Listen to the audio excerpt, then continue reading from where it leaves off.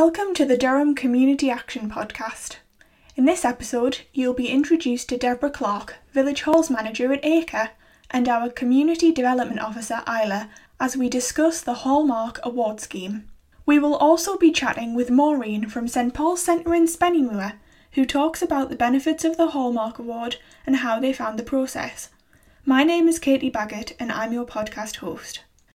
The Hallmark Scheme promotes the delivery of effective and well-managed community buildings through a framework which supports the development of an organisation working towards best practice.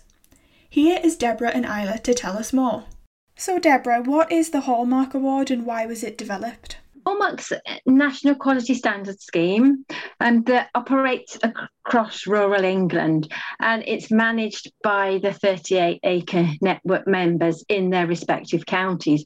Each Hallmark scheme has its own operating process. Over the years, they've set up different ways of delivering it to their communities. It was initially set up as a peer review scheme, so halls were assessing each other, but now in some cases they're assessed by an expert within the Acre network member organisation.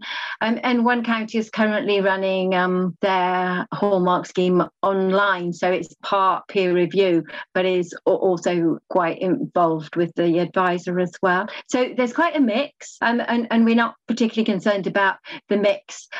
I suppose all that we would say is that the actual standards, the actual checklists that you have to tick off, the things you have to meet are identical right across the country. It's just the way that schemes operated that's different. There are 3 Hallmark Awards. Hallmark 1 covers compliance with charity law and all the accounting requirements and thresholds, and that's really important for a charity, and it's the first thing that if you're a village hall charity you should really have in place.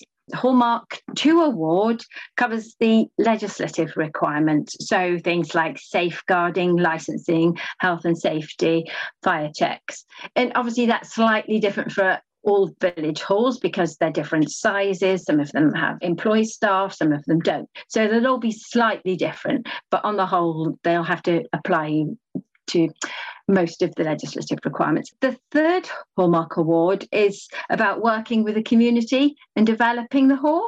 It's developing it in the sense that perhaps people outside the community are aware of it. Perhaps your local authority might come in and run some classes. So it's about the hall being proactive about putting themselves out there, encouraging people into the community. Because I think if you've got people attending an event at a village hall, they might use the local shop or they might use the local pub. So it's bringing other funding in to the rural economy. So it's just really important, I think, to develop the use of the hall. The second half of your question, you asked why and how it was created. Well, it was actually created in Somerset by the Acre Network member, the Community Council of Somerset. They developed it with a group of volunteer village hall committees. Then they shared it with Devon. So it was running in Devon and Somerset for a little while before Acre acquired the rights in 2007, I believe it was, to set it up. Initially, it was set up because its aims were to establish good practice, to encourage improvement in established customs. I think sometimes committees can get into a habit of setting something up and then saying a few years later, well, it's always worked this way, we'll carry on doing it this way. But actually, it's always good to take stock and look at what else you might be able to do, if you could do it better, or if in fact the way you're doing it is okay. And the 3rd aim was just to recognise good management of village halls, which is actually really important for all sorts of reasons. What are the benefits to the scheme and why do you think community buildings and village halls do it? I think well-managed halls with all their policies and procedures in place can sort of alleviate worries about liability. I think sometimes people don't want to get involved with their village hall because they're worried about the legal responsibilities that they're taking on. So hopefully, if the hall's well managed, it's got an award, then it might encourage volunteers to support the hall. It's a way of rewarding those volunteers for good management of their hall. And it helps give the committee confidence in their ability to manage the charity correctly. They've had everything checked, so they know they're doing things the right way, or they've got everything in place. It's a good way of promoting the hall to say you have a quality standard. At one time, the lottery were quite familiar with the scheme and they quite often suggested halls should do it. There's some insurers, some of the national insurers of village halls provide a small discount or a reduction in premium if a hall has one of the Hallmark awards, but that would be a case of a village hall just checking. So Isla, how is DCA involved in the Hallmark Award? So Durham Community Action is an ACRE Network member, so that means we can act as the external accreditor and support halls as they go through the different Hallmark qualifications. We will support them gathering information that they need to gain the awards, and that could be with helping them look at what policies they've got in place. We can offer them training if they feel that their committee needs some more governance advice and guidance. We can help them if they're looking to make sure that they meet the rules around accounting that are applicable due to their charity status as well. So we can support them through the whole process to gain the quality mark. We have the checklists available, so we can make those available to the halls that are interested in taking part. And as they work their way through gathering the evidence, we can check that they've got all the necessary documentation in place. Once they feel ready to move on to the next step, we will organise a visit to go out and see the halls.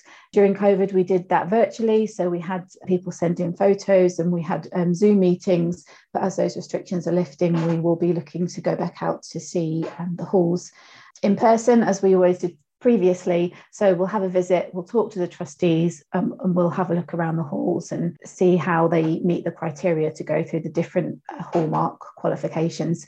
Once that's all done, Durham Community Action assessors will write a report that the halls will have access to, say how they've met the qualifications. Sometimes we will offer some additional advice to them, some suggestions that they might want to make to improve. That doesn't necessarily mean that they haven't gained that qualification, but it's just something that they might want to think about in the future. And then we will issue them with a certificate as well. And if community buildings and halls across the county want to get involved, how can they find out more information? So get in touch with us here at Durham Community Action. We put on a information session over Zoom, and we will be looking to do some more of those in the future if anyone's interested in attending those. So you can speak to other halls that are looking to go through the quality marks as well. But we can talk to people one-to-one as well. So if they get in touch with us, we will go through what we need to see from them to gain those quality marks. Recently, St Paul's Centre in Spennymoor have acquired another Hallmark level. We spoke to Maureen from the centre, who told us more about how they found the process and why they found it beneficial.